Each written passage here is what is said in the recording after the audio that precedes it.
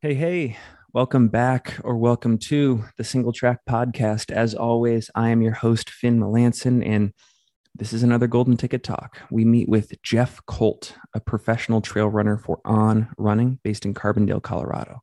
Jeff punched his ticket to Western States with a third place finish at the Black Canyon 100K this past weekend.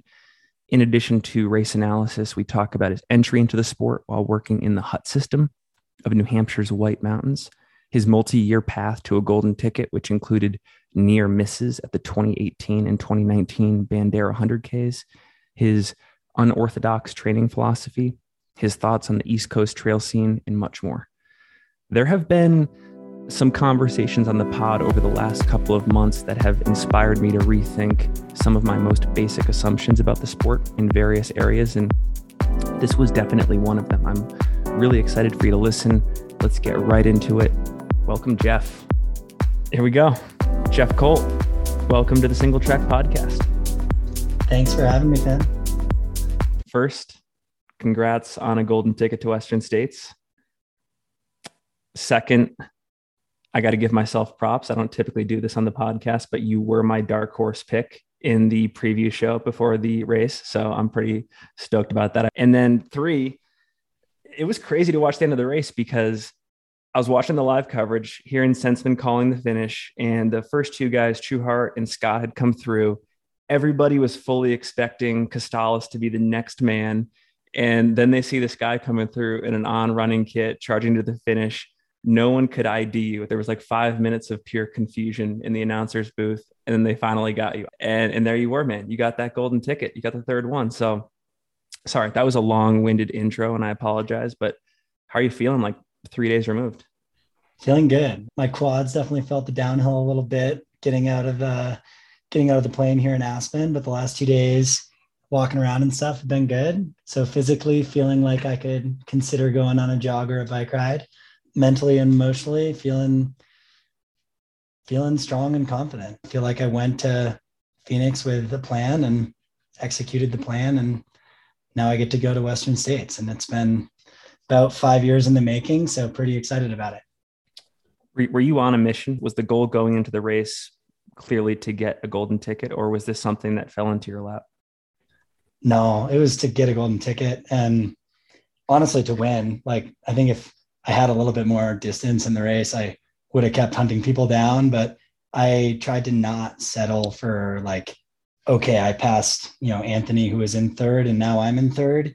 I just need to hold on to third. Like, I tried to resist that mindset and just be like, no, like, go win, keep running harder, keep running faster, go for it. So the golden ticket was certainly the most important part of it, but I haven't raced a field with that many fast guys, like that deep of a field before. And part of me was just interested in going to do a race that is not typically my wheelhouse, with a bunch of people who I know can certainly run faster than me at shorter distances, and just see how I stack up. And it's cool to see. Hell yeah. Well, we were talking offline and I'm a huge fan of the sport. I can tell you're a huge fan of the sport. You can also talk X's and O's like no other. And we're definitely going to get into that. But I'm not sure if you've been on the podcast circuit in our sport before. And so maybe we can just get a bit about your background to start and how you got into the sport. So yeah, what was your intro to mountain ultra trail running? Yeah, I think I've always been a runner, and I started competing in Junior Olympics for cross country when I was 7 years old. My dad, who was there crewing me and at the finish, like, has been taking me to cross country races since I was literally 6 or 7 years old. So a long time. I loved cross country through high school. I never really liked track all that much. Got to college, ran a couple of years of college cross country at Middlebury College in Vermont. And we always had this one training camp at Sleepy Hollow, which is this really cool Nordic trail center and running center in Vermont. And I was like, guys, like, asking the captains, can we do more of that? That's fun. And they're like, Jeff, that's a risk. Someone's going to get hurt and they're going to be out for the whole season. That's when like the seed planted of like, well, this is pretty dumb. Like running on golf courses when we could be like actually running in the mountains. And I worked at the Appalachian Mountain Club hut systems up in the White Mountains in New Hampshire during the summers throughout college. As you pointed out, along with Katie Scheid, she and I were both geology majors at Middlebury and both worked in the huts pretty much through the same windows of time. And I think we probably associate our introduction to ultra running with working in those huts. So amazing hut system in New Hampshire's White Mountains. There's these huts that you pack in all the food and supplies to. You basically spend your whole summer hiking heavy packs up to the hut, hiking trash and waste out of the hut, and during the day, gallivanting around the White Mountains, which are among, if not the burliest mountains in the US for trail running. It's just no switchbacks. So running in the Whites and the allure of the hut traverse is what really caught my attention and expanded my paradigm from like, wow, a 10-mile run is a long run to like, well, 50 miles is pretty far. Can you talk about how the job in the hut system, being a caretaker, has supported your ultra running career to date? Like, is there any elements of that work that you look back to, like in particularly tough moments of, let's just say, Black Canyon, for example, and you're like, wow, I'm glad I was doing that work when I was, and things are easier in relation or something like that? Yeah, man. Somehow we got to get this. I don't think any kids know they want to be ultra runners. It's something like you have a realization later in life. But Hillary Girardi, who's an amazing mountain runner out of Savoy, France, but also a New Englander, she also worked in the huts, and she's got some great remarks on this specific thing. But working in the huts is pretty good for just making someone who is an outdoor enthusiast into a hardened trail runner. So our packs, you pack 4,000 feet in 3.9 miles or whatever. So pretty steep trails. And you carry a wooden backpack with boxes strapped to it, upwards of like 80 pounds up to the hut. You get there and you've got maybe 10 minutes, maybe an hour to unload everything, get it put away in the fridge, shower, get changed, put an apron on, start chopping food for dinner, like prepping, meals. And then you maybe have another couple minutes to have a breather. And then you're right in front of 54, 96, depending on the hut, guests who are like there for a show and to be, fed and entertained. And it's a pretty nonstop job. And if you think it's fun, it's really, really fun. But if you think it's fun, you're probably going to like something like, endurance sports where you are nonstop. Like this mania that is the energy in the huts transfers really well to the energy coming into an aid station, like your ability to actually keep your cool even when everything's going awry. I'm fascinated by this culture of these hut caretakers, and I'm curious, are there any people that are lifers in the system? Like they get into it when they're, let's just say 18 or 19, and then they just can't get enough and they're there until, I don't know, 60, 70 years old? Or is this something that like is because of the demands of it burns you out by like your mid 20s? Both. Yeah. This summer in the huts is like almost catered toward 20 to 28-year-olds, 26-year-olds maybe is like the high end, like college summer job. That's almost how they position it. And the crews are younger. It's a really high energy job and it's a really busy season. There's no like day where you're not catering to a ton of guests. The fall seasons are typically quite a bit slower. So you'll have folks who maybe worked in the huts 10 years ago, like in their mid 30s, be like, I'm going to go back and work a fall. And it's a little quieter. The mountains are a little colder. There isn't the summer like vacation traffic with families. But then there's also, caretaking. So the huts, you have a crew of 5 to 10 people at each hut working together. There's also caretaking and these like in between season positions, which, yeah, you'll have someone who maybe is 55 and shows up with her daughter and is going to take care of one of the huts for 2 weeks with her daughter on like a little life break and get back into the mountains that, are still her heart home.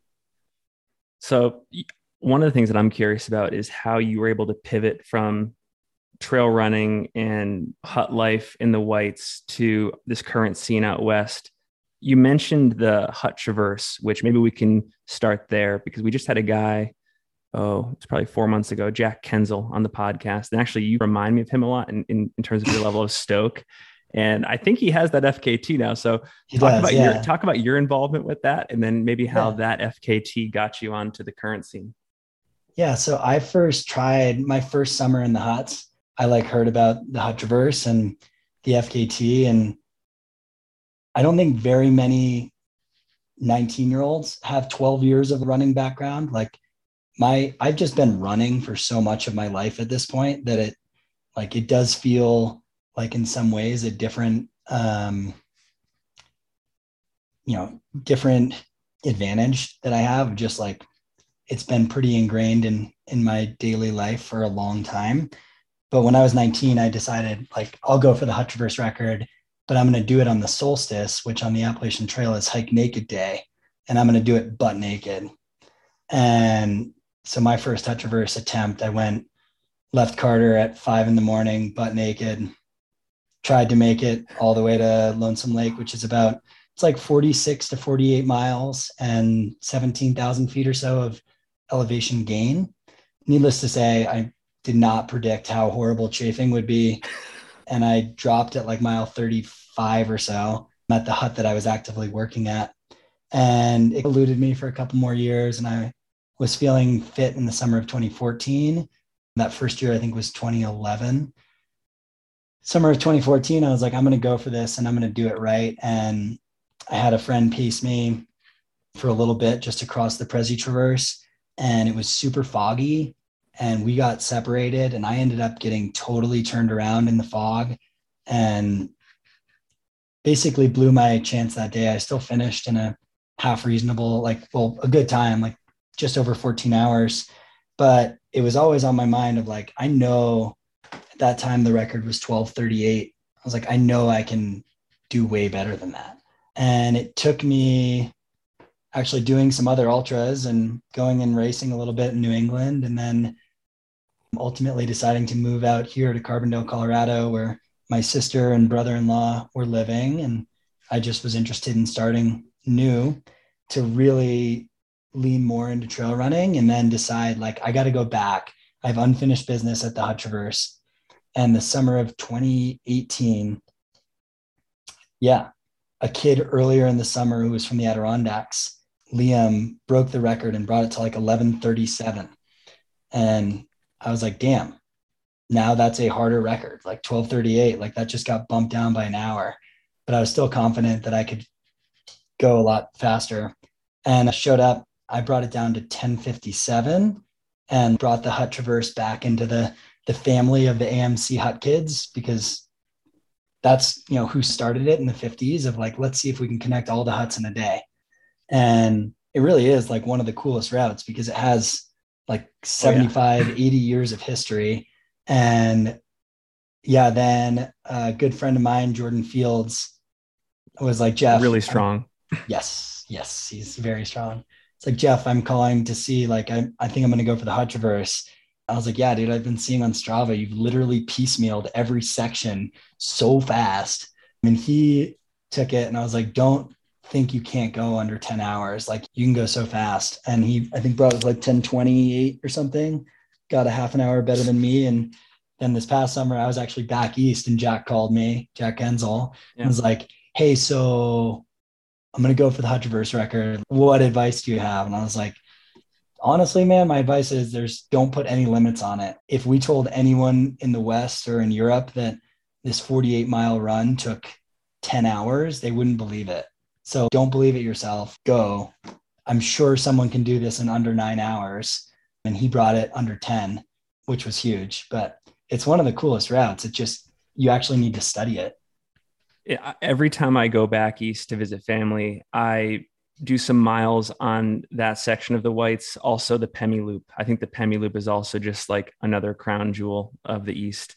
Before we get to Carbondale, because we could talk about the East Coast all day, most of the audience here, they're Salt Lakers, they're Reno people, they're Boulder people. They don't get the East Coast, or at least they don't have that much experience. If you could paint a picture of the marquee routes besides this Hutt Traverse, and then maybe some other races back east that you consider to be like high profile or marquee that people should check out, what are your lists?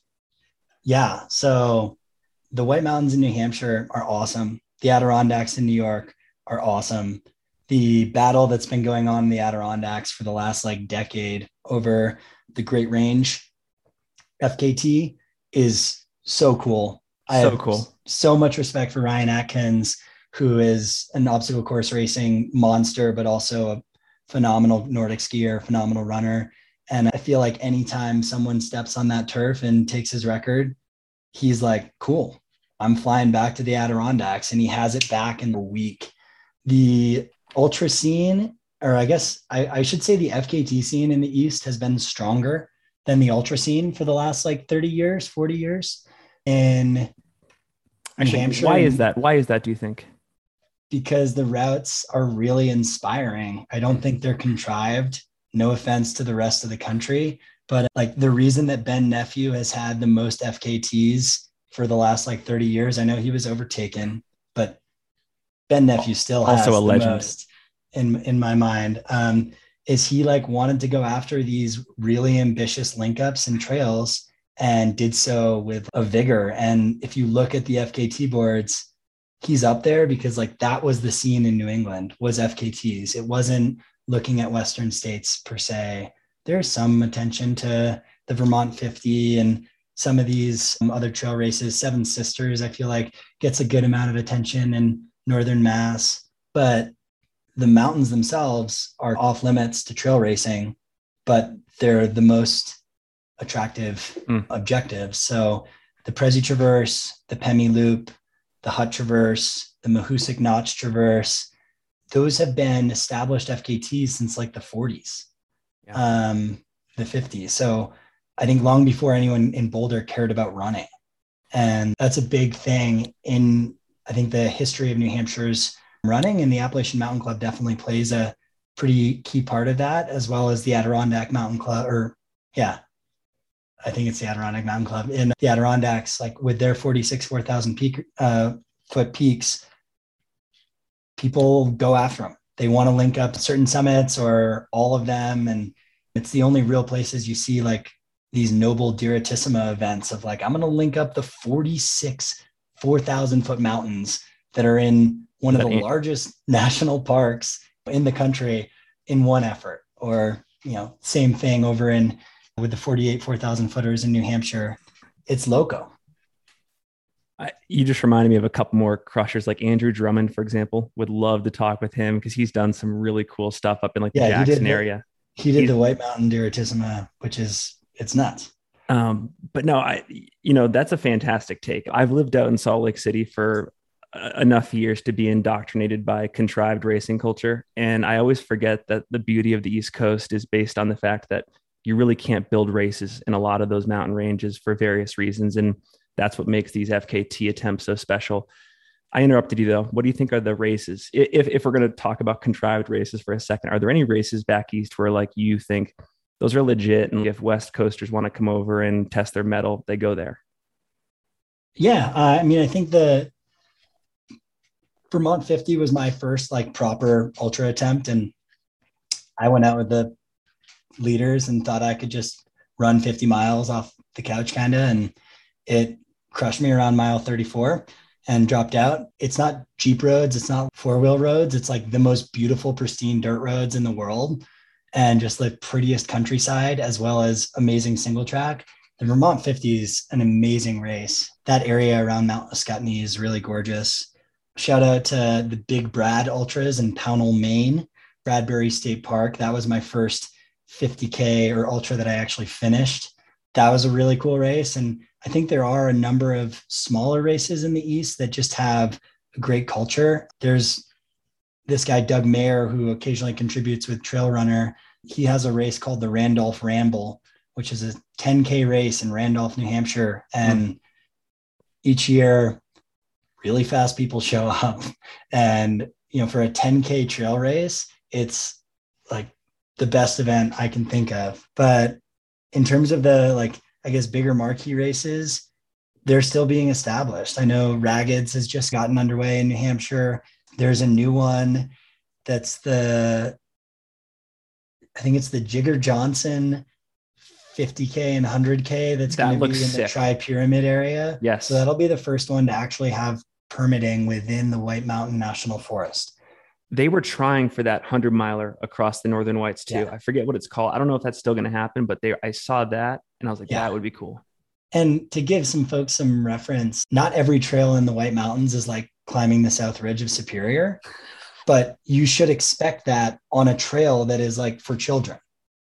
And that's like, there are no switchbacks. You don't have these really like graded trails for pack animals. The trails were developed in the early 1800s when the objective was like, I see that summit, I'm going up. And there's a lot of trails. You look at a trail map of the White Mountains and it's a little overwhelming because just the little Randolph Mountain Club in the northern corner has built like hundreds of miles of trails in this, swath, which would just be like Alta. I want to touch on two more topics before we get to Black Canyon. The first is your current location in Carbondale, Colorado. I'm curious to get a sense of why you moved there, what the opportunities are for training, if you have training partners. And I took a peek at your Strava and it's relatively non-traditional, at least in my opinion. Like you do a lot of skimo in addition to running. And I was surprised by, the lack of volume in your build up to Black Canyon, despite being incredibly successful. So I put a lot in that, but take it wherever you want. Yeah, I moved to Carbondale. Basically, my sister and brother-in-law were here, and I applied for jobs in Truckee and Carbondale. My brother was in Truckee. My sister was in Carbondale. I got jobs in both places and flipped a coin and came to Carbondale and have been here since December of 2016. It's an awesome town. It's this banana belt of what is known as the Roaring Fork Valley from Glenwood Springs, Colorado, south to Aspen. And in Carbondale, in the winter, it might be -10 in the morning and it might be 40 or 45 in the afternoon. So you always have a nicer part of the day. I do get out and try to train as much as I can, but the trails around here, like they're typically pretty good to run year round. We're right next to the Elk Mountains where Aspen Mountain is, but also where like Capitol Peak, Pyramid Peak, the Maroon Bells, these really awesome mountains with terrible rock, like crumbly, horrifying rock. So the high country is actually really entertaining, a lot of great alpine lakes. And I originally moved out here to work for a marketing agency in Carbondale, and about a year and a half ago, started with a different job for this company called ZipFit, and we make ski boot liners. My other passion in life has just always been skiing, alpine like ski racing growing up, and then telemark skiing through college and backcountry skiing. So I work as the brand director for ZipFit and do everything from all of our outward facing copy and content to athlete management to product design. So a lot of my winter is consumed by skiing, which I love. I learned from Ted Mann, who's a 10-time hard rock top 10 finisher, that embracing the seasons is the best way to stay mentally healthy living in this valley. And I think that's true. I don't put my alpine skiing on Strava because you're riding lifts. I don't count it as really anything. And I probably run 5 days a week and alpine ski 3 days a week and ski tour maybe a day or two a week. So I'm very active. My training block, I tell people this and they don't really believe me, but I try to stand on my feet from 6 a.m. until like 8 or 10 p.m. every day and just avoid sitting down. And I think that's important. I think like the whole idea of the professional ultra runner who like can wake up, eat a big breakfast, stretch for a while, go do their workout, come back, get horizontal, roll themselves out. I don't have time for any of that. I definitely am not napping. And I think standing on your feet is the best way. Like anyone who's worked at a trade show knows how exhausting it is. Like, I think it's the best way to be comfortable on your feet for 24 hours if you have to go run. Yeah, I got to second that. No, I'm not the athlete that you are, but I worked as a server at the Rustler Lodge up in Alta, Utah for 2 seasons. And those 2 seasons, I was in the absolute best running shape of my life because I was taking 50,000 steps a day in addition to the training. Yeah. There is something to be said about that 100%. For sure. I might only get a 4-mile run in, but that doesn't mean I wasn't incredibly active all day.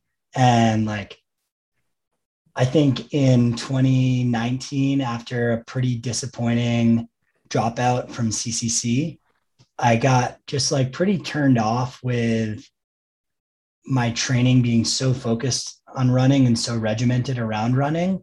I wanted to just like see, what would happen if I really only looked at time on feet, vert, and basically tried to do 2 things a day every day, whatever that is. If that's alpine skiing and running, great.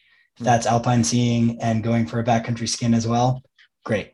As long as I'm still getting some running in every week, I just wanted to step back from like the prescribed, like, oh, I'm supposed to run 80 miles a week and that's still not enough type of mentality, because I didn't have much mental balance. And I think I tested it a couple times in 2020, 2021. I'm Tough was really like the big litmus test for this theory of mine that like I'm such an active person that it's not that I shouldn't, run a lot. It's just like 80 miles a week is not realistic for me for like my world and my balance. And I didn't have a single low point in that 100-mile race. Like I was just excited and smiling and like feeling good the whole time. And I felt like I could have kept running forever. And that's kind of how I felt on Saturday. Just like feel really good. I know I'm not as fast as those guys, but pretty sure I could have run a 100-mile race on Saturday. And I'm pretty sure most of the other folks who finished couldn't have. So you alluded to it back in 2019, you did some sort of reevaluation. Does anybody else have this playbook, or did you just build this? Did this just come from a lifetime of running and testing things? The whole standing thing? The whole standing thing, but also just like you mentioned, like that Ted Mann quote, like you just kind of move with the seasons. Where does this whole playbook come from? Honestly, I've tried to gather little pieces from a bunch of different folks. I remember for a while, Cody Reed was coaching me. And I remember that Rob Carr gave Cody Reed a piece of advice that was like, bike more than you think you should. Basically, go spend time on the bike. Hayden's doing that too. Hayden Hawks is doing that a bunch now. Yeah. And that sounded cool to me. I could never afford a road bike growing up, but I had a road bike here in Carbondale and got to get out and ride it. And it was really fun. And then I could borrow a mountain bike and go ride that. And I was like, wow, well, I'm pretty excited about getting the thumbs up to bike a lot because biking's fun. And I found for just all zone 2, and I really basically live in zone 2. If I go anaerobic, I'm not a fun person to be around. Like I don't do that type of training anymore. So for like zone 2 training, you can get 6-8 hours a week pretty easy on a road bike, and it's not pounding on your knees and it's still really impactful training. That little tidbit I think came through the Cody, Rob Carr, and certainly like just being dumbfounded by Anton and how much time he spent on a bike. But with the skiing part, I really wanted to do Western States. And I also ski a lot, like to the point where I'm happy I have a career in the ski industry because it's really important to me. So like Bandera, I chose that race because the skiing doesn't really get good till after January 6th as it is. So I was like, well, I'll just run through the first part of the winter and then I'll get to ski the rest of the winter until like my next race. And 2018, I also trained for Boston and like basically trained through a lot of the winter. And I was just like not that happy. So I remember Ted Mann, saying embrace the seasons. I knew that just in general, I wasn't a great athlete to be coached. And like, I kind of felt like I had enough of an understanding. I got awesome tools from working with Cody Reed. I never would have known like to just do 2 big, long back-to-back runs or back-to-back long runs, to like build or mimic mileage, but just wasn't willing to kind of sacrifice all the other things I love about the Roaring Fork Valley and living here to do just like one sport. I'm going to train for running.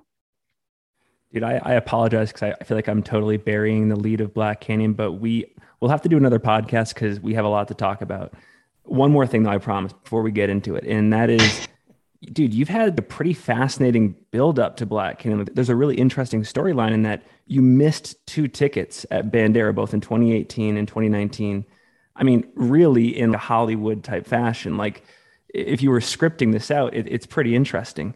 And so it just makes what happened this past weekend even more interesting. So maybe talk about those near misses and the lessons learned there and what was applied to this most recent training block to correct. Yeah. Um, this might come off as kind of funny, but I don't know if you can count my most recent training as a training block. Fair enough. I did get up to 65 weeks one week, and there is some type of a ladder build up. I'm like looking at it right now, and I did have a watch mess up for a good part of 2021 where my watch just sucked, but I got a new watch, and all of my running from the last 6 months is like up there, and there's not a ton of it. The whole deal going into Bandera 2018 was, and I guess my whole mindset behind it, I started working for the PR agency that represented Hoka. So I was like working and writing press releases and stuff on Jim Walmsley and Hayden Hawks and these like athletes. And I was like, I'm pretty sure I can run that fast. Like I want to go do that, and had a pretty good, couple of races in 2017 in the fall, and got in touch with Cody and I was like, hey, I want to qualify for Western States. Like I'd love any coaching advice you could give. And I didn't realize Cody was also going to be going to Bandera. I think we both chose Bandera because the results from the previous year in 2017 looked vacant. And that was because the top 4 guys all got lost and DQ'd. We didn't really know that, but we were like, this looks like a gimme race. We'll just go to Bandera and get golden tickets and go run Western States. Showed up. I'd raced Mario at US Trail Nationals for the marathon. He's way fast. I was like, okay, Mario Mendoza's here. That's going to be trouble. I know Cody was pretty fast, but I'd also never run 100K. And before the race, Cody was like, what are you doing for water? And I had like an 8-ounce little tiny, I think hard bottle handheld. And he gave me like a Nathan handheld and was like, you should bring this, like you need more water. But we didn't talk at all about food. And first 50K went good. I was a couple minutes back from Cody. In third, Mario and Cody were just leading together. Up to mile 50 went good. Again, like Bandera was a pretty fast course, clicking off like 740s, 730s. And I just hit a proverbial wall, like felt like I ran into glass at mile 50. I had no idea where I was, no idea what I was doing. Was like right next to the aid station, didn't know there was an aid station there, and got in, and I think Walmsley was there crewing Cody, but was expecting me to come in right after Cody and to be able to tell Cody how far back I was. And I was like a couple minutes off. And yeah, basically was like, dude, you need to eat. Like you haven't eaten anything. I'd had 2 goos, so I'd had 300 calories up till that point in the race, and just gave me a bunch of Cody's food and ate a bunch of Oreos, and he sent me off, and I ended up finishing 5th. It was definitely a letdown, but still a good race. And I didn't have the ability to go travel to another race that year. Like that was my chance. 2019, I planned it a lot more meticulously, had a really good training block, chose Bandera because I'd run that course before. Right before the race on New Year's Day, I got a notification that, I don't remember, it was flooding or like some horse event, but they had to move the race. So we like rebooked our hotel. They had to move it like quite a bit further away from Hill Country State Park or whatever. So new course, my like advantage of running it before went out the window. And that race went well. I ran my best race, I think, in a lot of ways to date at that race. And kudos to Tyler Green and Chris Mocco, because they ran faster than I did. And I remember leaving the 50K. I was feeling bad, and I was running with Mocco. I think we were in 5th, 6th. And he like was like, how are you doing? I was like, I think I'm going to drop. I feel really bad. And he was like, well, Jeff, let's look at this. Who's in front of us? This guy, Tyler Green, he's out there. Matt Daniels, never run 100K before. He's not going to finish. And he like broke down each person who was in front of us. And he was like, Jeff, right now you and I are racing for second. So you can drop out, but like you're very close to a golden ticket if you just finish. And I was like, okay. And I stopped to pee and think about it. And he just freaking dropped the hammer on me and took off. And I think the rest of that race, he had 2 minutes on me and I could always see him and I could see Tyler and I just could not close it on him. And that was another letdown. I kind of was like, you know what? Western States is going to be hot, Jeff. It's going to be hot. You don't like the heat. Go do something in like Europe. Go do something where there's mountains. Take your attention off Western States. Just stop like caring about it. And that mixed with COVID and a lot of travel restrictions put me through 2020 and 2021, not really obsessing about it to the same extent. Then you have this training block. I signed up for Black Canyons like probably January 20th. I went to Italy January 17th. That late. So I signed up for, I can pull up the email here. Maybe January like 8th. So I just figured, I was like, if I'm going to shoot my shot for Western States, I know I still have a lot of fitness from January 10th. I know I still have a lot of fitness from I'm Tough. I didn't run a ton over the fall, but I was incredibly active. And it's like, I know how to race 100K and just go do it. A month before the race, you signed up. Yeah, I got the confirmation on January 11th. Dang. Yeah, I know. I mean, I'm in awe. Honestly, I was looking at some of the other guys who ran and their training blocks and like, they're freaking amazing. I've never done that in my life. I've never hit a consecutive week over 100 miles in my life because the only time I've hit over 100 miles is when I've run a 100-mile race. And it's like, wow, like you did 12 weeks at 100 miles or 95 miles. It's like I had my peak week the week I signed up for the race, and it was like 45 to 65 miles split between 2 weeks. Let's talk about the race because there was a lot of strong people in it and there was a ton of attrition, a lot of DNFs, a lot of people just falling way off pace and stragglers just barely getting to the finish line 11, 12, 13 hours after the fact.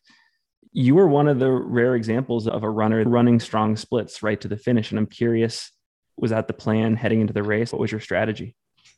Yeah, that was the full plan. I had some good back and forth with Mako on Friday. On Thursday night, I like flew into Phoenix. My dad picked me up at the airport. He had flown in a little before me. And he was like, what's this race like? I'm like, I haven't checked out the profile yet. I don't know. Wait a second.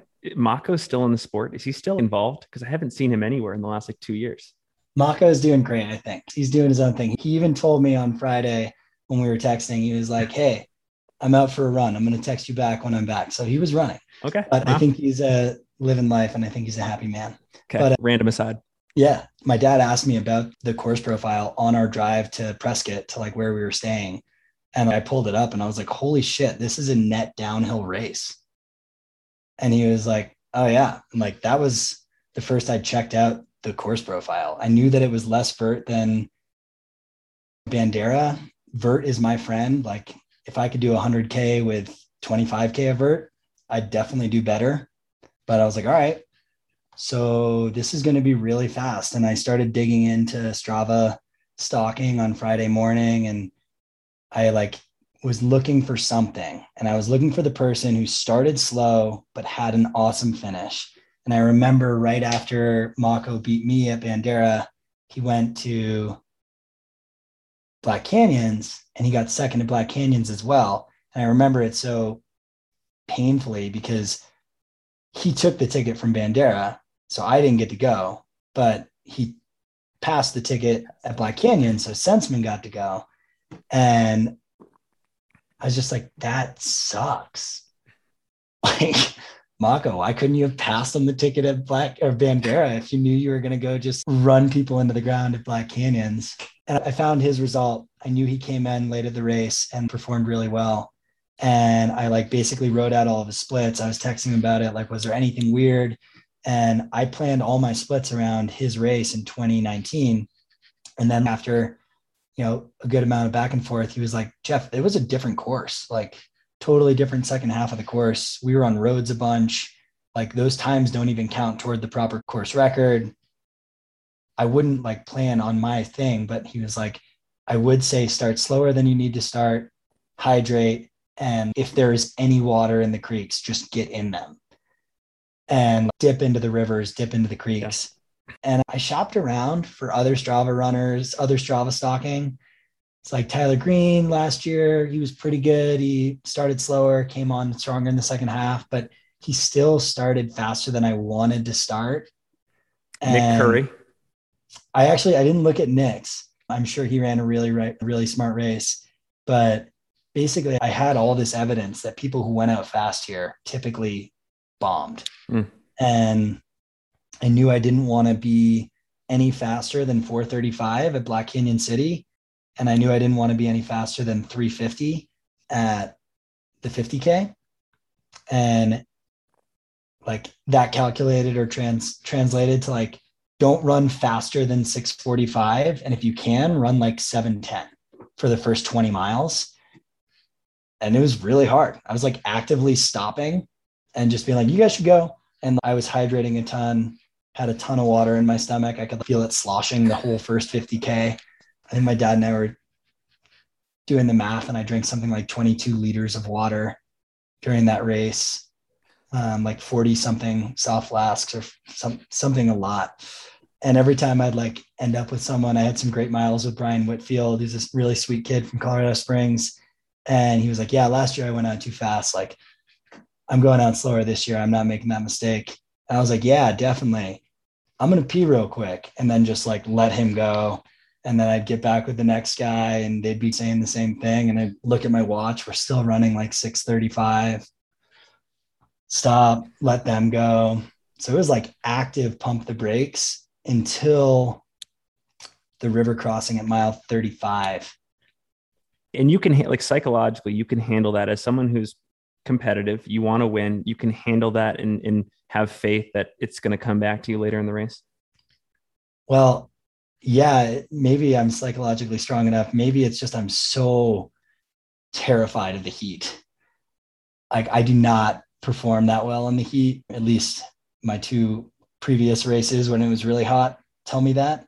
So I knew if I went out, even if I was feeling good, fresh, only 40 degrees in the morning and downhill, like if I was running faster than what my like kind of zone 2 comfort is, which is 6:40 pace, like if I was running faster than that, I was going to end up digging myself into a hole. So I kept just trying to be as calm as possible, I moved fast through the aid stations, which almost like, it wasn't like I was going to dilly dally, but then I was moving faster through the aid stations early on than a lot of the guys who were running faster. So then they'd try to pull me again and I'd stop and pee, and finally got to the river crossing, I think at 35, before this pretty good climb up and then descent into Black Canyon City. And Mako's words, he was like, get in the river. And I spent all of December and the first week of January with Giardia in just a horrible way. And I looked at the river and there was just cow pies everywhere and cow tracks going right up to the 6 inches of shallow, stagnant water. And I just ran in and did a full back flop and got up and was like totally invigorated and turned it on and tried not to turn it off till the finish. So maybe, let's just talk about it. So you took the ticket to Western States. This has been a goal for the last 3-4 years. 5 years. Yeah. What are you going to do? Like, are you going to do anything different than you've done in other parts of your career because it's Western States? Or are you going to keep doing this whole, like, I'm going to stand for 12 hours a day and just have faith? That's a great question. I should point out the fast training I do, like when I run fast, and for me, fast is like 6:30s. I try to do as much downhill running as possible just for running economy and turnover. And I'm pretty critical about the training I do, with the exception of if I have to run with my dog. I have the notoriously laziest dog in the world. He's the dog that if his owners go on a run and they run 5 miles, he's going to sit and wait at the switchbacks and see where they go and then just go straight. He'll run like 2.5 or 3 miles. So certain runs get hijacked because my dog's really lazy. But going into Western States, I'm excited about skiing the next couple of weeks just because it's still winter. Definitely get some good ski touring in. I might try to get down. I've always really wanted to do Quad Rock, either the 25 or 50 miler down in Fort Collins. So I might try to get down there for one of those as a tune-up. You can definitely expect that my mileage will be in like the 50 to 80 range. I'm not going to do a 140-mile week. I don't need vert. Like training for I'm Tough, training for CCC, training for Run Rabbit even. Like the goal was always to do around 24 hours of training on your feet. And I just run slower than those guys, right? Like 24 hours is a lot in a week with like maybe 40 to 50K of vert in a week, but that's only like 80 miles for me. And it's a lot of vert. So when I don't need that vert for Western, I think I'm going to try to just do more downhill tempos, downhill progression runs. And yeah, I think the thing I have going for me from cross training and from doing a lot of other athletics is just durability. And if I can keep my posture and keep my food and nutrition and hydration plans together, like I don't break down that easily toward the end of a race. So hopefully I can do the amount of training that kind of puts me in a position where I can run with the top 40 for the first 50 miles and then try to crack into the top 10 or top 5 in the last 50 miles. That's awesome. Have you spent any time on that course before, and will you spend any time on the course, or are you going to on-site it? No, I'll probably end up on-siting it. I've gone up Palisades of Tahoe a couple times. My brother lives in Truckee, so I've skied there a good amount. I ran up it the morning of his wedding because he got married right there. I haven't been on any of the course further out there. I've run in the Sierra a decent bit, but yeah, I don't have like time or funds to go travel out there for a training camp. So I'll just kick it here and keep running faster roads at elevation until it's time to go out there. And then it sounds like you'll try to create a similar experience to Black Canyon where you will stay extremely patient. You'll let a lot of people get ahead and do their thing. And then towards the end of the race, it'll be like a goal to be in the top 10 or the top 5. Yeah. Yeah. And I think Cody Reed used to give me grief for this because like I'm not really willing to go out in first. I know like that's like all the way back to what like the Prefontaine mentality of like, that's not really racing. And it's like, well, great. Like I'm not a 2:10 marathoner, like, Reed Colsiat. Like I can't do that speed. What I can do is run smart races. And most of my races, I've started quite slow and I end up in the top 5 or top 3 or on the top of the podium. So I'll do that. And the key part is just managing temperature, managing hydration, and not getting overly excited. One thing that strikes me about you is you just have this lifestyle that lends itself to what others would work up to in a training block.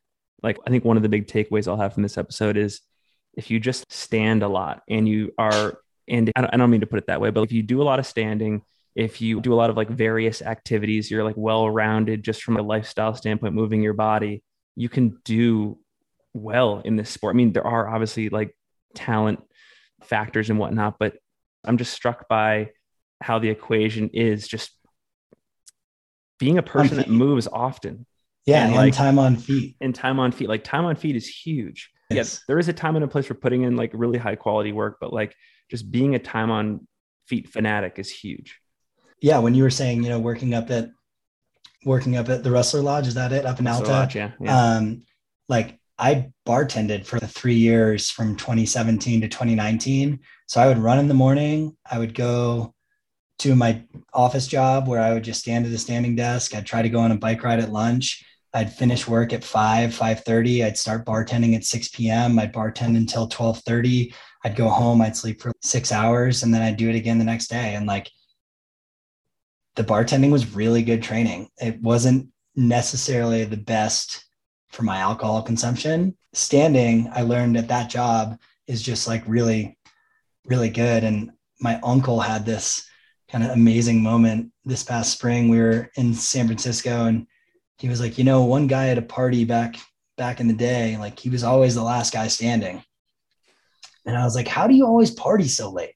He said, Tim, I don't sit down. Like I just stay standing and I don't fall asleep. And for some reason that had like a profound effect on me. I was like, wow, I just need to be standing.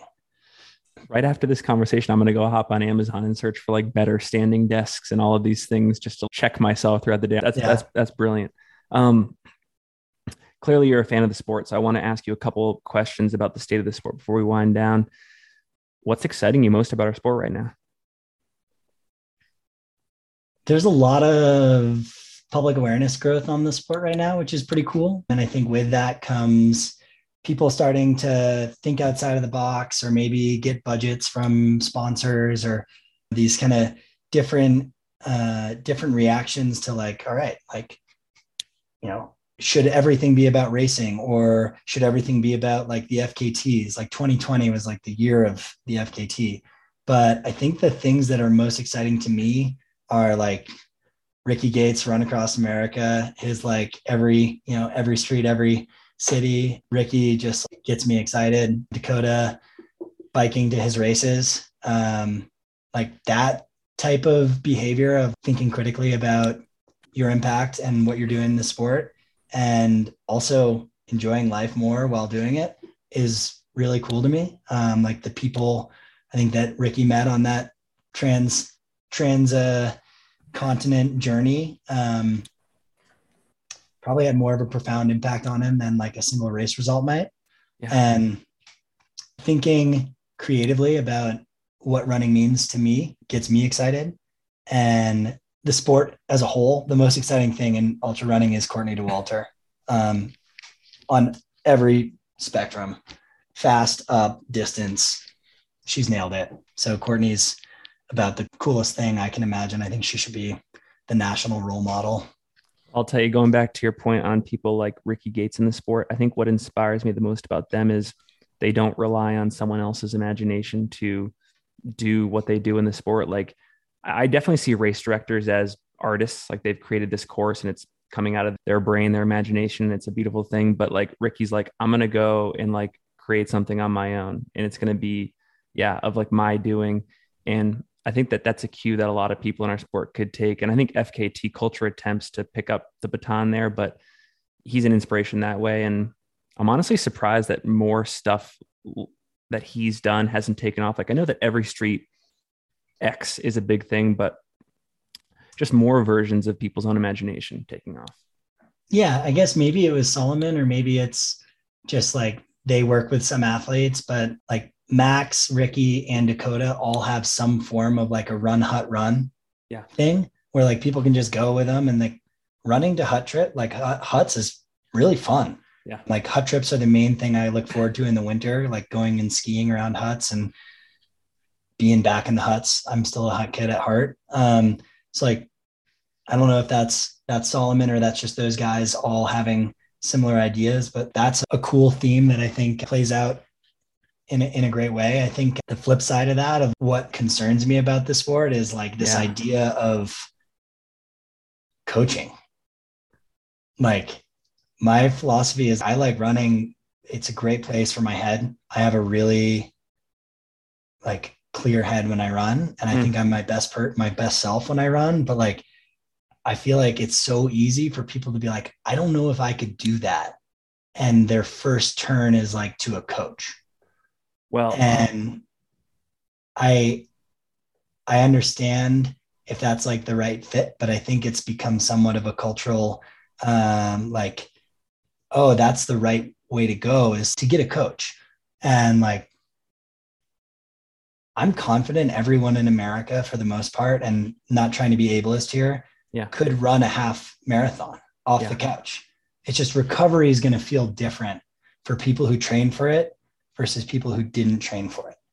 And I want to be the person to tell people like, you can definitely do that and you don't need a coach. Go run 4 times a week, run 5 miles each time. You're going to go have a 50K and it's going to be awesome. And you might want to do like a 15-mile run at some point leading up to it, but you're gonna do it. The coaching culture, I think, is kind of cliquey, kind of toxic, and like running is so beautiful because it doesn't have, like, I'm looking at Red Hill and Carbondale, and I know that if I wanted to leave this call right now, I could leave in my Hoflingers, in my slippers, and go run up that mountain, and nothing like would stop me from having an awesome time. Like, there's no boundaries to, like, you can go barefoot if you need. Like, a decent pair of running shoes is not that expensive. There's no reason to buy into this, like, these are the dietary things you need each month, these are the coaching things you need each month. Just be free, like, have fun, I think, is like the kind of core that that Ricky is super good at. But the people who I really admire in the sport, I think that's their goal is to go out and have fun.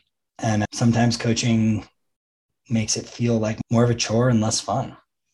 Dude, well, I said it earlier, we'll have to schedule a round two because there's a ton of topics independent of this whole golden ticket series that we could riff on for hours. And honestly, I do probably take the opposite view on coaching, but I love hot takes and I love where you went with that. So we'll do it in a round two.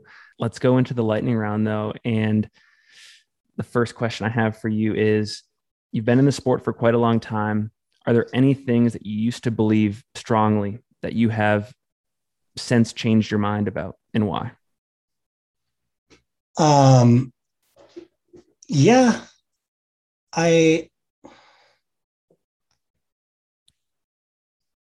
hmm, I think early on, I definitely had this like open mind of like anything is possible. Like, I could go, try to do gyms rim to rim to rim, and I don't know I can't do it until I fail at it. And like, I think that was kind of my attitude. I think in like more recent years, I've kind of been like, well, that thinking isn't really that helpful for me or like constructive. I think it's led me astray a couple times. And I think just really honing in on like what is important to me if I want to spend my time doing this, and trying to be more targeted in like my interests and ambitions, but also in what I spend my time thinking about. So I try not to, I used to check, I think I run far every day.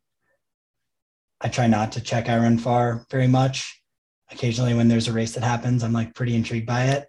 I think I've like found actually more of like my excitement and jitters through just like the current track scene is really exciting. And I like looking at those results because I don't speculate on them. I can't run a 12:35 5K. And I think like, it was hard for me to be a super fan of ultra running and try to be a competitive ultra runner.